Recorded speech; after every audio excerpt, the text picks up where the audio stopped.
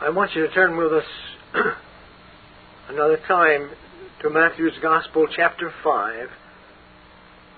This should be the last message in this series on the Beatitudes. Second message on the 8th Beatitude, verses 10 through 12. Let's read it together again. Matthew's Gospel, chapter 5, beginning with verse 1.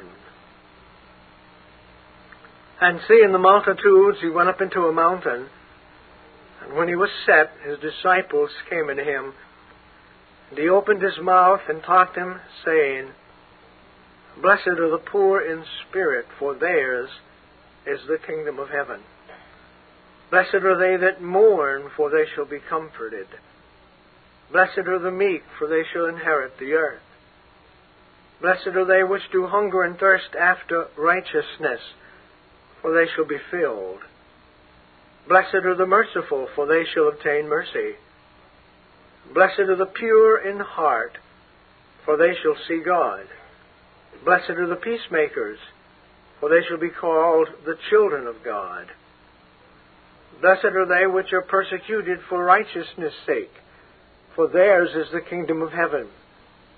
Blessed are ye when men shall revile you, and persecute you, and shall say all manner of evil against you falsely for my sake.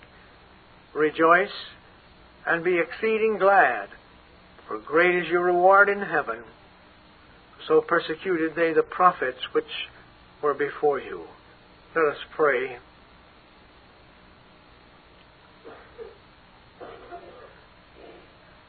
Our Father, our God, we praise thy name, that thou art the omnipotent God, that thou knowest and seest us this morning. The omnipotent God, the all-powerful God, who is able to turn hearts unto thee. Thou knowest our thoughts afar off, and are acquainted with all of our ways. And we thank you that we can rest in thy hands this morning, knowing that you know us, you care for us, you watch over us, you protect us, you lead us, you guide us. For thou art our God. And the Lord Jesus Christ is our great Redeemer and Deliverer, the great Shepherd of the sheep to lead us. We can say with the psalmist, the Lord is my shepherd, I shall not want. And thou hast given us of thy Spirit, who indwells us, and takes the things of Christ and reveals them unto our soul. We come to thee empty-handed this morning. With no price in our hands we bring, but simply to thy cross we cling, asking for thy mercy to be upon us. For thou knowest, Father, thou knowest that I need thee. Thou knowest that within myself I am weak and poured out like water this morning. Thou knowest that I cannot say one word apart from the Holy Spirit taking it and using it and speaking through us. That word, Father, that will convict and convince and convert. That word that will bless our hearts, lay our hearts bare. That word which will encourage our hearts. That word which will search our hearts. It is thy word, forever settled in heaven. And you said that thy word is above thy name, and thou canst not lie. And so we come to you as an empty-handed sinner, saved by thy grace this morning, asking that thou would speak through us those things which you have laid upon our heart, the things which are in thy word this morning. And our Father, you've sent each and every heart this way, so we do pray that thou wilt give hearing ears and seeing eyes, an understanding mind, and thou wilt be pleased to open our minds and hearts to spiritual things this morning, that they may go out after thee. How good thou hast been to bring us to this hour, and we praise you for it. And my Father, we rest everything in thy hands, and ask that you would let us deliver this message in love. Deliver it with a broken heart and a contrite spirit. Speak it to our own heart, and search out our own heart, that we may walk with thee as a child of the living God, walking in the way of righteousness and true holiness for Thy name's sake, giving Thee glory and praise. And our Father, we do bring to You our brother Michael, who will be going into surgery in the morning. Watch over him, keep him, watch over the doctors. We do pray, Heavenly Father, that all will go well, and Thou will give him his breath and voice back. We trust him in Your hands. And our friend, Father, we've been praying for, Sherry Atkins. Remember him this morning. Pray that Thou wilt not let him go, but that Thou wilt deliver him by Thy great grace and reveal Thyself to him and draw him unto Thee with the cords of kindness. Bless each home, each individual. Have mercy upon us all. For in Christ's name we pray. Amen.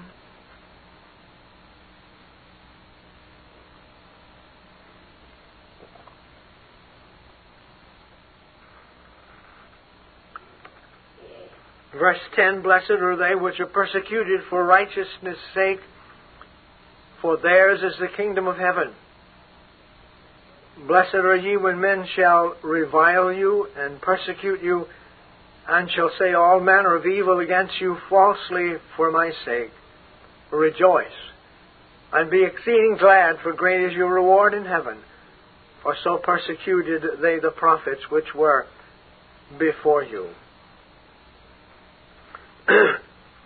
Last Lord's Day, we brought before you all of the Scriptures we thought was necessary to confirm this truth and this doctrine throughout the Word of God.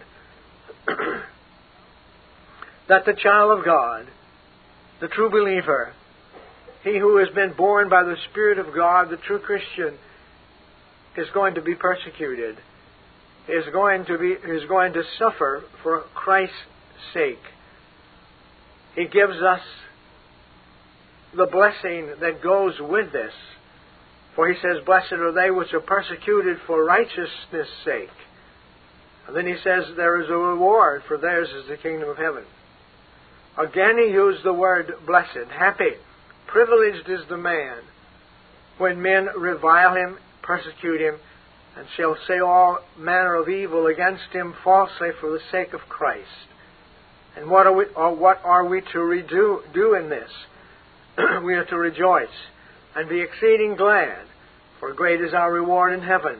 For so persecuted they the prophets which were before you.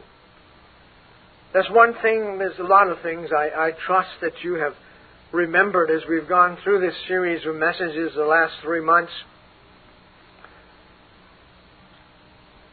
One of them I trust that you will carry with you forever is that there's no man in all the world in his own strength that can keep the Beatitudes. There's 8 of them.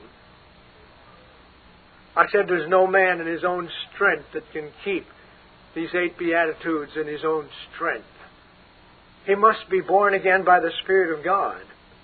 He must know the Lord Jesus Christ to be able to put these Beatitudes into practice. And if you would look at them with me one more time, you will notice that, as we've told you time after time, that this is a true picture of the child of God. The characteristics of the true Christian. And he said that the true Christian is one who knows himself to be poor in spirit, the first beatitude, because of sin. And the second beatitude, he is one who mourns over his sinful heart and his sins against the holy and righteous God. In the third beatitude, he is one who has been given a meek spirit because he has been humbled before God in confession and repentance. In the fourth beatitude, He is one who hungers and thirsts after righteousness, that is, Christ and His righteousness, because saving faith has been given to him to lay hold of Christ as the one who has been lifted up for his offenses and raised again for his justification, and his standing before God is in the Lord Jesus Christ. And in the fifth beatitude, he is one who desires to be merciful because he has obtained mercy. The sixth beatitude, he is one who desires to have a pure heart because he desires to be like the Lord Jesus Christ. And then in verse 8, the seventh beatitude, he is one who desires to live a peaceful life and to be a peacemaker to his fellow man. And then in the eighth beatitude, from 10 through 12, our Lord Jesus Christ tells us that this is what is going to happen to every one of His children because they are a Christian. Blessed are they which are persecuted for righteousness' sake, for theirs is the kingdom of heaven. We told you that this was an amazing and astounding and unexpected statement that God would make. Yet remember, it is a part of the Christian himself. It is a characteristic mark of the children of God that in this world we shall have tribulation. But be of good cheer, He said, I've overcome the world. Or another place He says, they that live godly in Christ Jesus shall suffer persecution. So therefore, it behooves each and every one of us, by the grace of God, to count the cost of what it means to be in Christ, to follow Christ. Because all of this can be done only because of what the Lord Jesus Christ has done for us.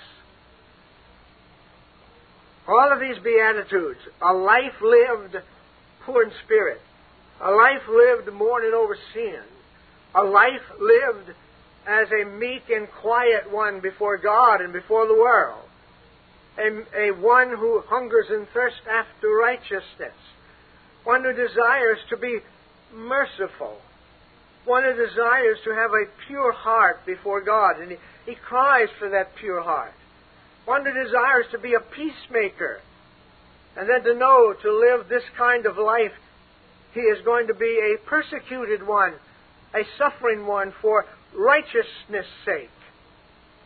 This can only be done because of what the Lord Jesus Christ has wrought for us on the cross.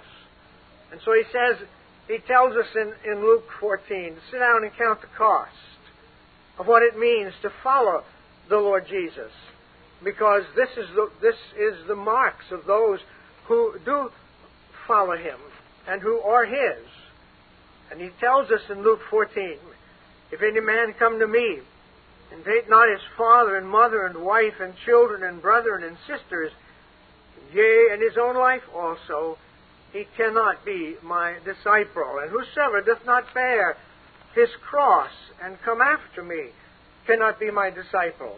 For which of you, intending to build a tower, sitteth not down first and counteth the cost, whether he have sufficient to finish it? Lest haply after he hath laid the foundation and is not able to finish it, all that behold it began to mock him, saying, this man began to build and was not able to finish. Or what king going to make war against another king sitteth not down first and consulteth whether he be able with 10,000 to meet him that cometh against him with 20,000? Or else, while the other is yet a great way off, he sendeth an embassage and desireth the conditions of peace. So likewise, whosoever he be of you that forsaketh not all that he hath, cannot be my disciple. So these Beatitudes tell us to sit down and count the cost. These Beatitudes tells us that we must have the Lord Jesus Christ. to be able to live this kind of life that He desires for us to live. For there's no other name given among men whereby we must be saved than the name of the Lord Jesus Christ. And so when we think of these things, we think of this life that He's called us into. We think of this life that He desires us to live before Him, before our fellow man, in our home, on the job, wherever we are, wherever we go. Let us remember that for us to live this life, it cost the Lord Jesus Christ His life for us to have this kind of life, to live this kind of life. It was the shedding of His precious blood and His pouring out His life unto death that He might satisfy the law that we had broken. Pouring out His life's blood that we might be cleansed from all sin. Giving Himself as a offering unto God, bearing our sins in His own body upon the tree, that indeed we might mourn over sin, we might be meek ones, we might cry after righteousness, and we might be merciful, we might cry after a pure heart, and to be peacemakers. All of this is available only because the Lord Jesus Christ has given Himself for us. Let us never forget that as we come to a portion like this that is strictly not of our nature. It is not our nature to be poor in spirit. It is not our nature to mourn. It is not our nature to be meek. It is not our nature to hunger and thirst after Christ. It is not our nature to be merciful. It is not our nature to be pure in heart. It is not our nature to be peacemakers, and certainly it is not our nature to desire to be persecuted for righteousness' sake, much more to rejoice in it, and to keep our mouths shut and say nothing when we are reviled and slandered, or whatever may come against us in persecution, but rejoice in these things for the glory and the mercy of our God, and praise Him. I want you to keep in mind that only a man saved by the grace of God, only a man washed in the blood of Christ, only a man filled with the Spirit of God can live such a life as laid down here. But again, I want you to understand that these truly are the characteristic marks of the true child of God. And I want you to never get away from it and ask God to write these things upon your heart, because they are needful. Now, why are we persecuted for righteousness' sake? Well, there are two reasons. I want you to understand now as we go into this message this morning, there's going to be something here for every one of us in this audience, and especially for me. You don't know how I've cried to God for this. You don't know how I've cried to God to give me His Word, and to give me a heart of love to bring this Word. Because, beloved, it's not easy. It's not easy.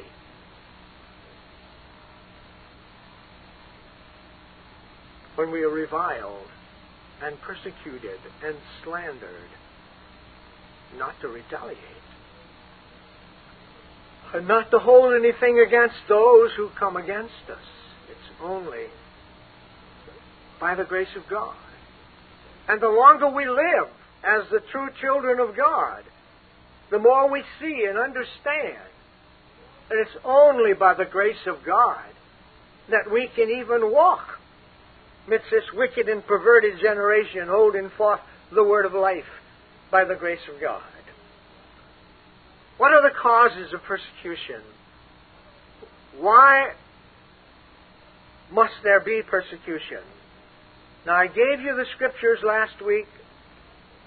There were at least 15 or 20 of them that I brought before your attention to show you that God's people are going to suffer for Christ's sake, and that they will suffer the trials of this life, because this world is not our home. We're strangers and pilgrims down here, and the dogs of the world balk at the children of God.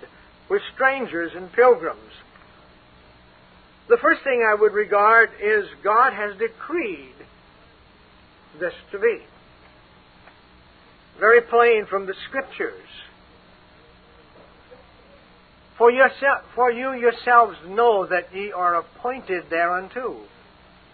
For we told you before that we should suffer tribulation, even as it came to pass, and you know it is true. 1 Thessalonians 3. And then 1 Peter 4:19, wherefore let them that suffer according to the will of God commit the keeping of their souls to Him in well-doing, as unto a faithful Creator. And then that scripture in Philippians 1:29 is very clear that it's been decreed by God. For unto you it is given in the behalf of Christ. Watch the word of God now, not mine. For unto you it is given in the behalf of Christ, not only to believe on Him, but also to suffer for His sake. It has been decreed by God. And to show that this decree has been given, it was given unto the Apostle Paul, who was Saul of Tarsus. For when he was yet blinded in Judas's house on Straight Street in Damascus, and the Lord spoke to Ananias, one of the believers there in Damascus, told him to go down and lay his hands upon Saul of Tarsus and tell him that God had cleansed him and washed away his sins. This is what he said about him. Verse 15 of Acts 9. But the Lord said unto Ananias, Go thy way, for he is a chosen vessel unto me, to bear my name before the Gentiles and kings and the children of Israel. Watch it. For I will show him how great things he must suffer for my name's sake. So we know then that the Apostle Paul, who was Saul of Tarsus before God saved him, was ordained to these things, or it was decreed by God that he must suffer for his name's sake. In other words, God had planned and purposed that he would carry out his purposes through him by suffering. All you have to do is read 2 Corinthians 6 and 2 Corinthians 11, and you'll find all that he went through with, some of the things he went through at least, and he finished his course, and God was with him all the way. Let me read you one more scripture to set forth what we did last week. 1 Peter 4:12, Beloved, think it not strange concerning the fiery trial which is to try you, as though some strange thing happened unto you, but rejoice inasmuch as you are partakers of Christ's sufferings, that when His glory shall be revealed, you may be glad also with exceeding joy. If ye be reproached for the name of Christ, happy are ye, for the Spirit of glory and of God resteth upon you. On their part He is evil spoken of, but on your part He is glorified. But none of you suffer as a murderer, or as a thief, or as an evildoer, or as a busybody in other men's affairs. Yet if any man suffer as a Christian, let him not be ashamed, but let him glorify God on this behalf. You remember when David was fleeing from Absalom, his son, who was fixing to capture his king, take his kingdom away from him. There was a man of the tribe of Benjamin, named Shimei, came out against David, cursing him. And Abishai, David's nephew, wanted to go cut his head off. And David said to him, leave him alone. God has told him to curse me. So he cursed him. Shimei's tongue was the arrow, but it was God who shot the arrow. It was Satan who brought on all the losses and the sufferings of Job, but it was God who allowed it and ordained it. So the sufferings and the persecutions for the children of God are designed, and we'll show you these designs later, why He designed them, the decrees of God. Here we are, God's designs then in this thing. God has a twofold design in the persecution of His children. First of all, God allows trials into our life that they might be the touchstone of sincerity. Have we trusted Christ sincerely? Do we desire to be children of the living God under all circumstances? Have we yielded to the Lord Jesus Christ as Lord of our life? Has our whole being been given over to Him? Have we crowned Him King and Lord of our life? Because He is Lord. And daily we give ourselves unto Him as Lord of our life, for Him to do with us as He pleases. Here we are. You're the Lord of my life. Whatever you bring into my life, I know has your approval and has come by your throne of grace. Persecution is the touchstone of sincerity. How will a man react under it? I have found out that trials and persecutions and sufferings discovers the true saint from the hypocrite. Unsound hearts pretend in prosperity to be fair, but in time of persecution they fall away. For here's what He says in the parable of the sower in Matthew chapter 13, verse 20 and 21.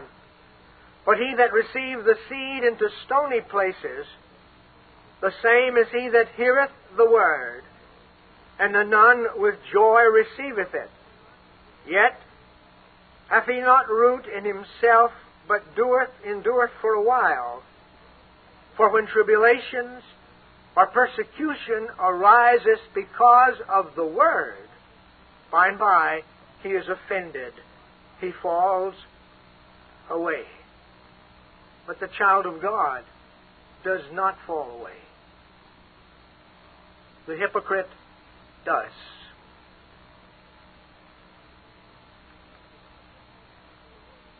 The hypocrite will take the road of Demas. You know how Demas walked with Paul in his missionary journeys for a long time, but we read in the last book that Paul wrote, 2 Timothy, he said, all have forsaken me. Demas has forsaken me and gone back to this present evil world. Those who are not in Christ, trials and persecutions don't sit well with them. It's a stormy sea on which they do not like to ride. They would go with Christ when all was going well, but they'll never go to Mount Calvary with Him, and they'll never die there with Him, and they'll never have the sword thrust through them as they go outside the camp bearing His reproach. So they take the road that Demas took, forsaking having loved this present evil world. I don't know if you have realized it or not, or the temptation has ever come to you, or the trial has ever come to you, but it is a trial, I believe, that every child of God goes through. When he is tempted to turn back, to give it all up, and to go back. I believe this is a trial that is characteristic to all of God's people, Satan comes and lambasts him from every way he can. From every side he comes at him and tries to get him to turn back. What is the use? I've done my best and I have tried. No more. Just let me get out. Let me go back where it's calm and quiet and get in those waters. But praise God, He gives grace to hold us in those hours. Then our choice should be like Moses. By faith, Moses choosing rather to suffer affliction with the people of God than to enjoy the pleasures of sin for a season, esteeming the reproach of Christ a greater riches than the treasures in Egypt, for he had respect unto the recompense of the reward. That should be ours. Lord, keep me in an hour like this, when persecution comes and all seems to be going against me. Hold me and let me esteem the reproach of Christ greater riches than the treasures in Egypt. And not only does He allow these things in our life to try us, to prove us, but He allows these afflictions and sufferings in our lives to purify us. For it is God's purpose to make us like Christ. It is God's purpose to make us partakers of His holiness. And that's the reason He chastises us.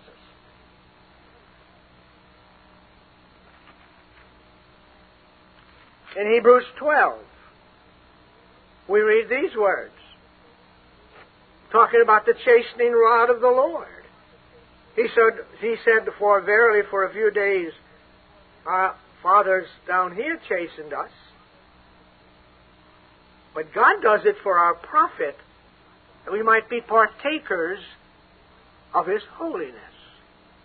Now, no chastening for the present seemeth to be joyous, but grievous.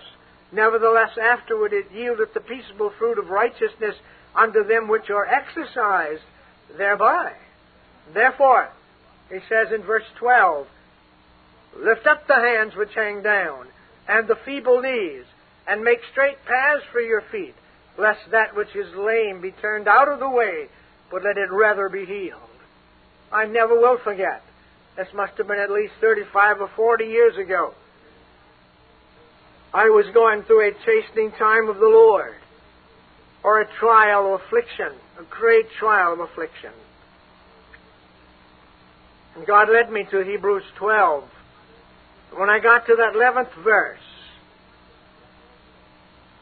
now no chastening for the present seemeth to be joyous, but grievous. And there I stopped. And I began to analyze that. And I began to say to myself, Leroy, do you know what this is saying? This is saying that your Father knows that what you're going through with is not joyous, but it's grievous.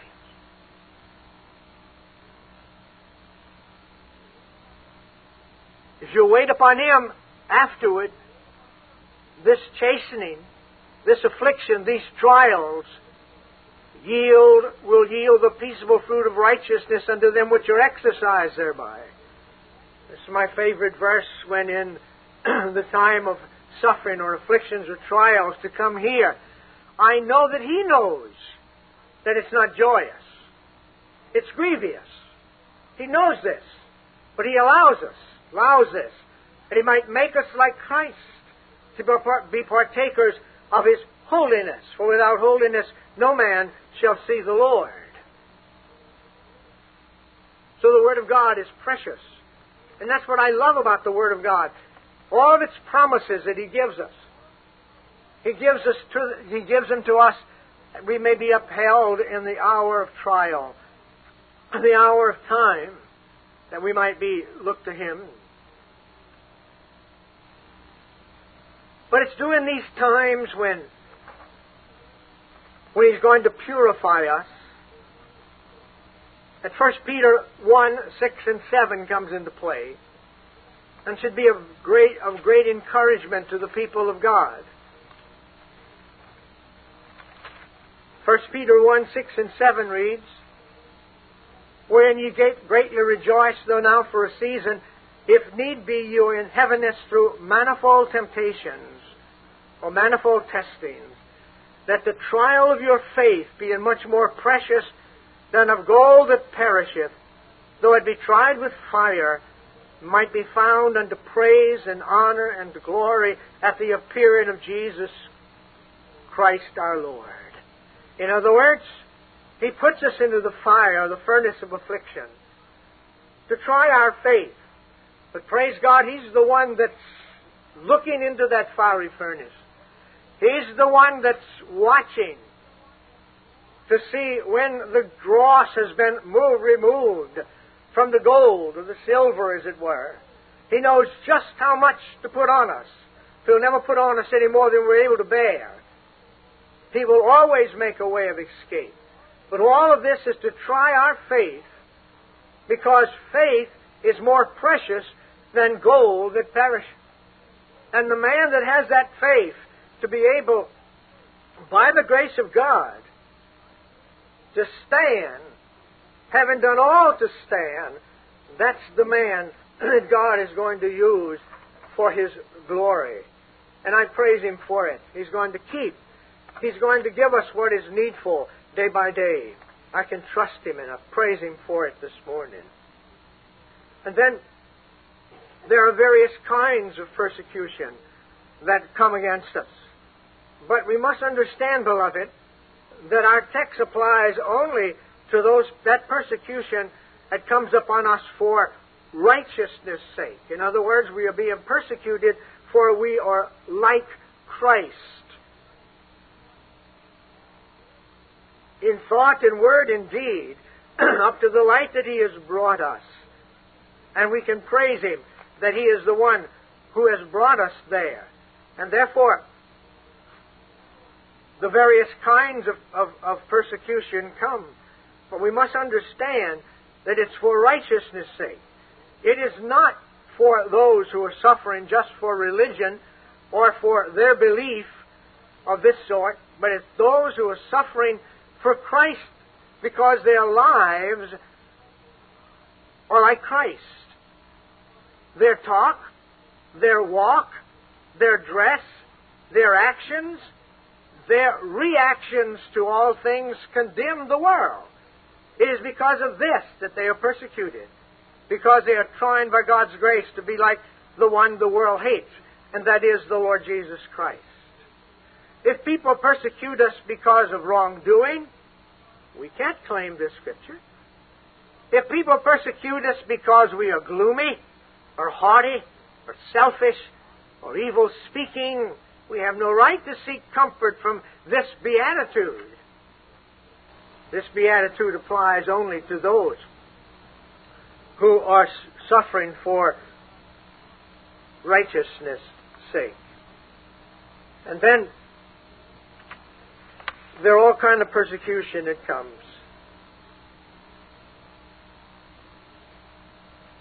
Christ-like character, where our conduct is after practical godliness,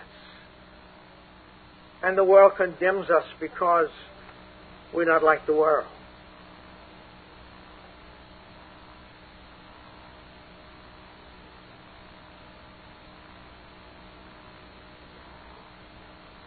By means of the opposition that we encounter, the Lord's people become better acquainted with their own infirmities and their own needs. I wish you'd let that soak in. And you would remember that, and I would remember it. By means of opposition, the opposition that we encounter for desiring to be like Christ and to live like Christ, the Lord desires these things to come into our lives that we might be acquainted with our infirmities, with our needs. Because, beloved, It doesn't take long to find out that for us to stand a single hour, we must have the grace of God. I can do nothing in my own strength.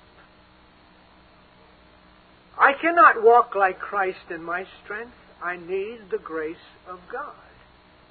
And so the understanding of the heart is that when a man understands this, his heart begins to go out to the living God. He begins to cry out after Him for that grace to wait upon the Lord. Because, beloved, all trials are not the same length. All trials are not the same depth. The one I remember the most lasted for 8 long months. From February 68 through October of 68. Never forget it as long as I live. I'm sorry it was 69. Staying in my mind. I never will forget it. It started in February 69. The trial came. And God put me through it for a purpose. The longest one I've ever gone through with. And after 30 days, I got a hold of 1 Corinthians 10:13. There's no testing or trial or temptation that comes upon you, but is subject to all men. But God is faithful in that He will not allow you to be tempted or tested or tried above what you're able to bear, but He will, with the testing, make a way of escape that you may be able to bear it. 1 Corinthians 10:13. And boy, I laid hold of that with everything I had, and I knew the battle was over then. I just knew He had given me victory and that the battle was finished. I had 7 more months to go, and I didn't know it. But that's what held me in the next 7 months, was that promise that He would not put on me any more than I was able to bear. And it was so bad that when I came to the end of it, I was close to a nervous breakdown. I got to where I couldn't hardly talk. But God put it through me for a purpose, and I'll tell you why. That was just 6 months before I left New Orleans to move to Minnesota, and there's where God laid upon my heart this entire ministry. And God knew what I was going to go through with it, what I was going to face. He knew the opposition that I would come against. So He had to put me through the fires of the furnace. And I thought everybody was against me. Every accusation that man could came against me during that period. I was even accused of stealing $10,000 from the church that I was pastor of. It was a blessed thing that I had just had an in-house audit made about a month before, and I could prove that I was innocent. But everything came. But I know why God put me through it. Was that I might be able to go on in the work He had me to do and what He had put before us. Because I had no idea in the world what the next 30 years, 31 now, would be. Never had an idea of it. But you see, but there again, I learned that I could not stand one single hour unless divine grace would uphold me and keep me.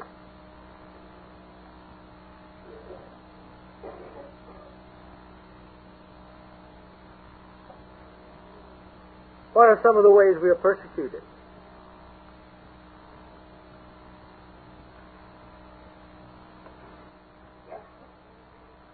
Well, there's the persecution by blood. How many martyrs have there been? How many martyrs in the world today? We hear of it every time we turn around there in Sudan. The Christians are being martyred for their stand for Christ. I hear it coming from China, and God's doing a great work in China. I spent an hour or so with a man, a missionary from there about 2 weeks ago, saying that he has been able to go in and out of China, visiting with the house churches. And the persecution is great. And yet God is using it to bind those souls unto Himself. There are many incarcerated because of the persecution, because they are like Christ. They stand for the truth. But I think the most common is the persecution of the tongue. That's one we have to endure quite often. For He tells us, Blessed are they which are persecuted for righteousness' sake, for theirs is the kingdom of heaven. Blessed are ye when men shall revile you. You see, it's right here in our text. Men will revile us for being like Christ, living like Christ, desiring to be like Christ. Few think of this kind of persecution, but it's right here. The persecution of the tongue. As Psalm 55:21 tells us, His words were drawn swords.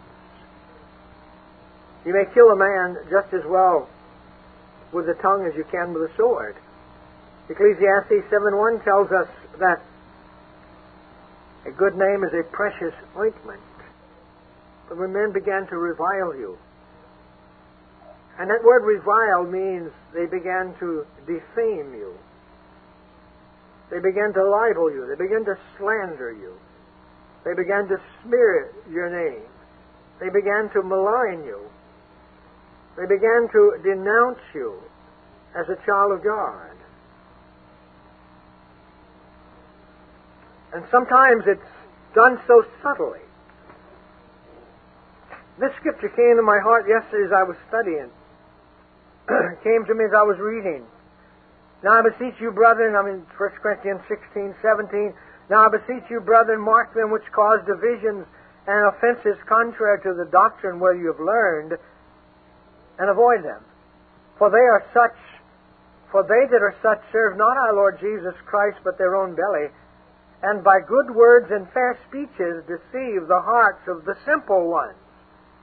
We can persecute and revile individuals by good words and fair speeches with a subtlety about it is meant only to deceive those individuals that we speak to about an individual. Or as we read there in 1 Peter 4:15, busybody in other people's matters, or meddling in other people's affairs, or gossipers. All of this is persecution, reviling. And this, God says, that man shall be hated. The Old Testament saints, as we are told in Hebrews 11:36, had trials of cruel markings.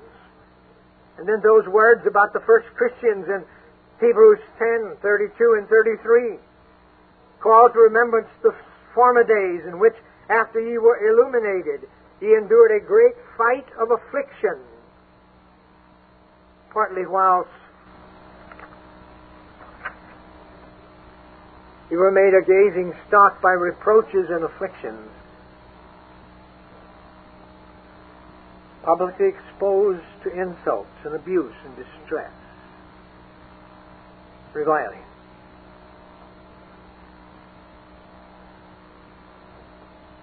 But I think the one that I've heard the most is the word slandering. When they shall persecute you and say all manner of evil against you falsely. Slandering is tongue persecution. The Apostle Paul was slandered in his doctrine. It is said in Romans 3:8, they said men might do evil that good might come of it. It was a lie. They said of our blessed Lord Jesus, because he cast out devils, that he himself must have a devil, or he cast out devils by Beelzebub, the prince of devils. The psalmist said they laid to my charge things that I knew not. And I have found that a slandering tongue can do more damage in an hour than a man can live down in a lifetime. Lord, deliver me from such a sin and from such a tongue.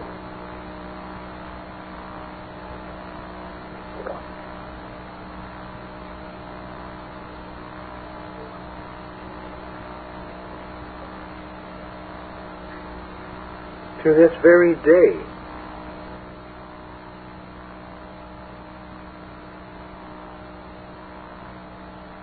I cry over things I have said and things I have done in the past when I've slandered a man, and my tongue has been used to damage their name.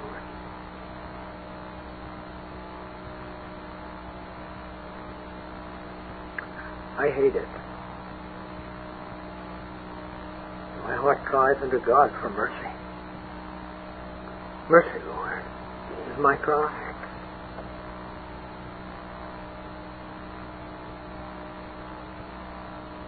A slanderous tongue means that a slanderer wounds another man's character, his reputation, that no physician could ever heal.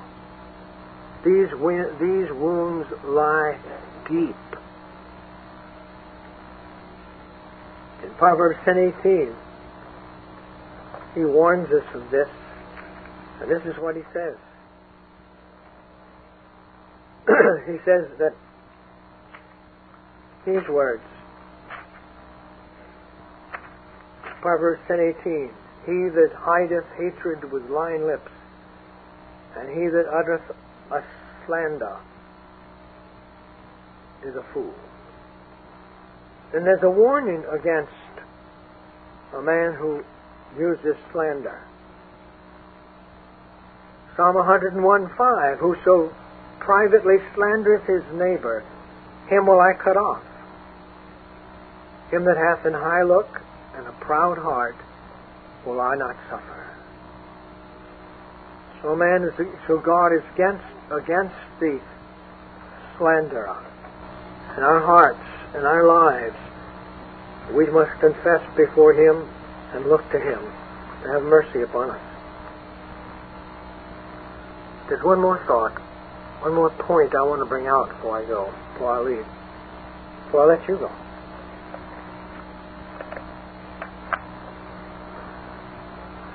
I want you to pray for me, because this is the crux and the meat of the whole message.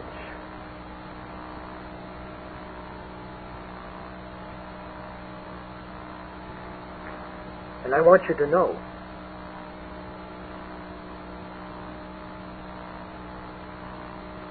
that the finger comes back here. I'm speaking to myself. I want you to listen in. But this last point is for me. But I hope it'll be for you also. That God will take it home to your heart.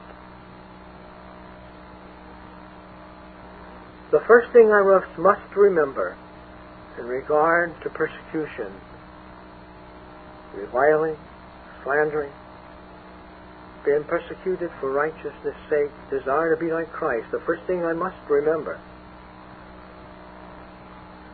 I must not retaliate. It is very difficult not to do so, and more difficult for some of us than others. But our Lord did not retaliate. When he was reviled, he reviled not again.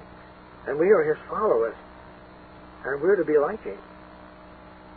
So we must not utter the angry word back. We must not reply. We must not retaliate. If we do, we're acting like the natural man. He always replies.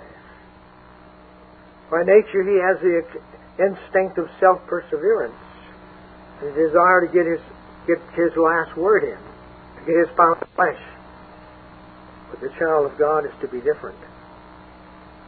He's different in nature, so he must not retaliate.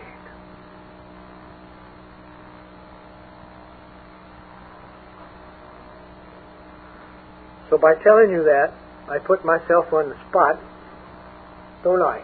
Because all of you watch my life. Every one of you watch my life. You do. I know you do.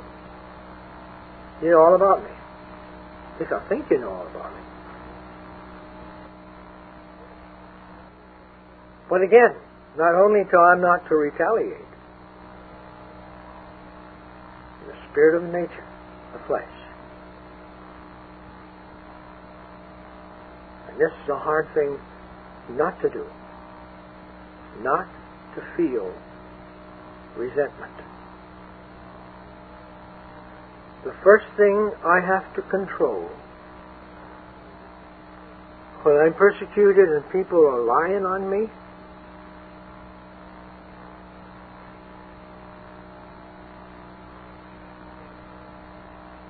how would you like a letter sent to 25,000 people, and in it are 24 barefaced lies that letter contains against you? What do you do? Or when you every Monday morning for weeks you receive a fax on your fax machine,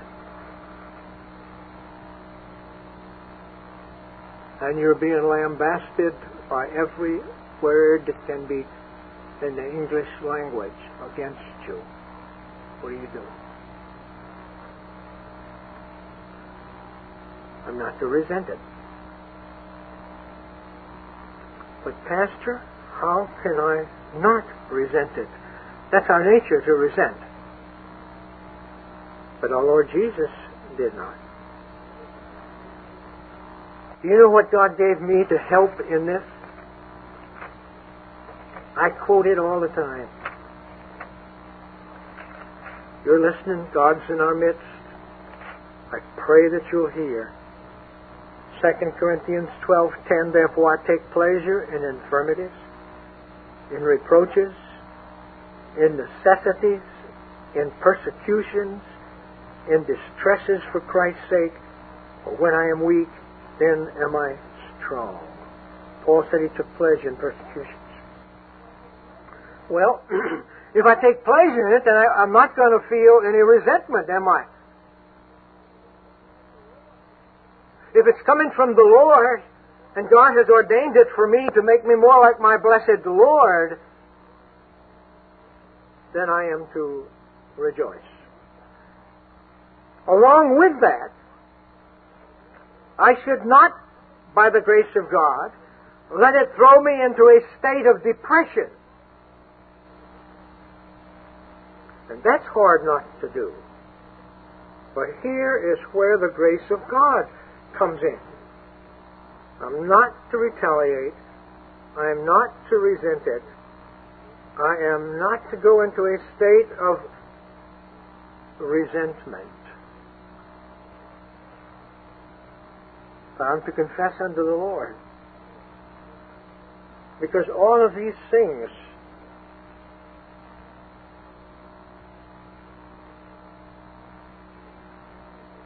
if I lose my temper over a thing, or if I manifest annoyance at it, I'm dishonoring my Lord. We still may feel it intensely, be hurt by it, but bitterness should not be there at all. I'm to ask God for that grace, that I may walk in a way that is pleasing unto him.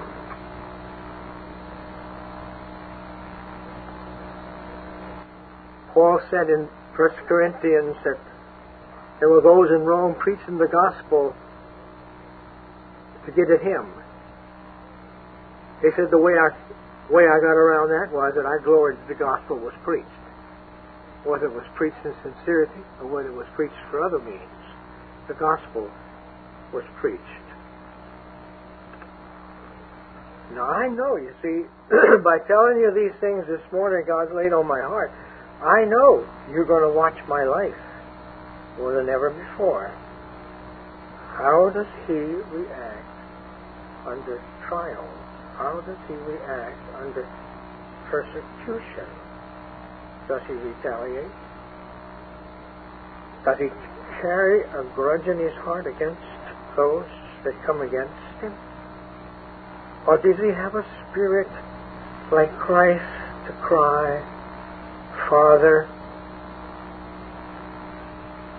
forgive them, for they know not what they do.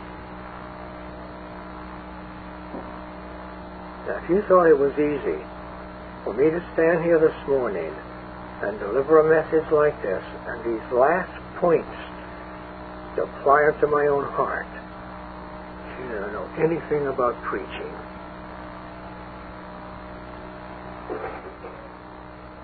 When you cut yourself with your own sword and you lay yourself bare before God,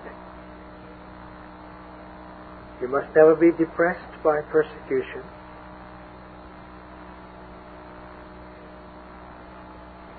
What should I do?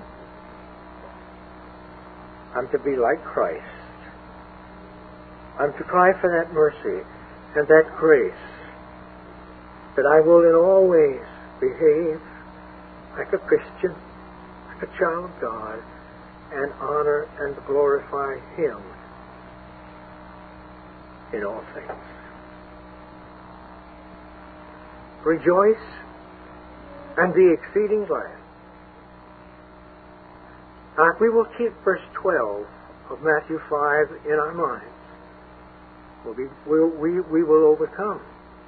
Rejoice and be exceeding glad, for great is your reward in heaven. That's the hope that is set before us. We're going to be like our Lord in heaven. We're going to be like Him, and therefore God wants us to come to Him. And He wants us to be like Him. He wants us to be exceeding glad and rejoice that we're suffering like He rejoiced. One day it's coming. Let me give you one more scripture and I close. What does Hebrews 12 say? Are you listening? For the joy that was set before Him, He endured the cross, despising the shame, sat down on the right hand of Majesty on high. For the joy that is set before us, in our reward in glory, when we shall be like Him, when we shall see Him as He is, that joy, that exceeding great joy, should make us say, Lord, forgive. They know not what they do. Keep me broken, Lord. Whatever it takes, keep me broken. And sometimes, beloved, when we pray that prayer, we really don't know what we're asking for. Whatever it takes, Lord, break me. Keep me broken at your feet, that I may be like you in all things and in all ways.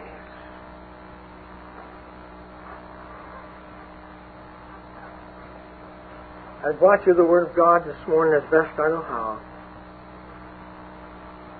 And I've cried to Him to give us what is needful for this hour.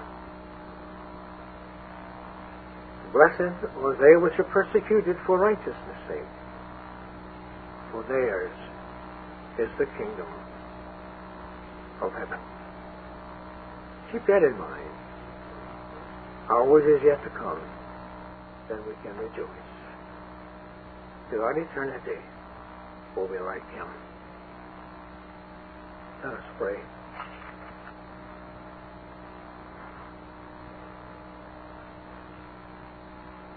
My Father and my God, thou and thou alone knows my heart. Thou and thou alone knows my motives for preaching as I have this morning. I rest it all in your hands, for I do believe with all my soul and all my heart and all my being that you gave me that word preached this morning. Cause each heart, starting with mine, to be searched, my Father, and to be broken at your feet. I want a broken heart, Lord. I want to be like you in all things. I want to walk with you in that living, loving, lasting union of love. I want to commune with you from above the mercy seat. I want you to be all and in all, no matter what it takes. Have thy way in our hearts and in our lives. Lord, my Father and my God, I plead in Christ's name this morning, upon the basis of the shed blood of the Lord Jesus Christ, by the power of the Holy Spirit, you'll search every heart to the depths this morning. And there'll not be one of us that will try to apply this sermon to any other heart but our own. You know that's been my cry since yesterday. It was my cry every time I was up during the night. My cry this morning. Lord, let none of us try to apply this sermon to any other heart but our own. We trust you. We look to you and ask thy mercies upon us. For in Christ's name we pray. Amen. May God bless you. This Reformation audio track is a production of Stillwater's Revival Books. SWRB makes thousands of classic Reformation resources available, free and for sale, in audio, video, and printed formats. Our many free resources, as well as our complete mail-order catalog, containing thousands of classic and contemporary Puritan and Reformed books, tapes, and videos at great discounts, is on the web at www.swrb.com. We can also be reached by email at swrb@swrb.com, by phone at 780-450-3730, by fax at 780-468-1096, or by mail at 4710-37A Avenue, Edmonton, that's Edmonton, Alberta, abbreviated capital A, capital B, Canada, T6L3T5. You may also request a free printed catalog. And remember that John Calvin, in defending the Reformation's regulative principle of worship, or what is sometimes called the scriptural law of worship, commenting on the words of God, which I commanded them not, neither came into my heart, from his commentary on Jeremiah 7:31, writes, God here cuts off from men every occasion for making evasions, since he condemns by this one phrase, I have not commanded them, whatever the Jews devised. There is then no other argument needed to condemn superstitions than that they are not commanded by God. For when men allow themselves to worship God according to their own fancies, and attend not to his commands, they pervert true religion. And if this principle was adopted by the Papists, all those fictitious modes of worship in which they absurdly exercise themselves would fall to the ground.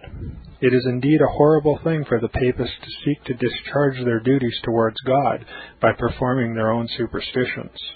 There is an immense number of them, as it is well known, and as it manifestly appears. Were they to admit this principle, that we cannot rightly worship God except by obeying His word, they would be delivered from their deep abyss of error.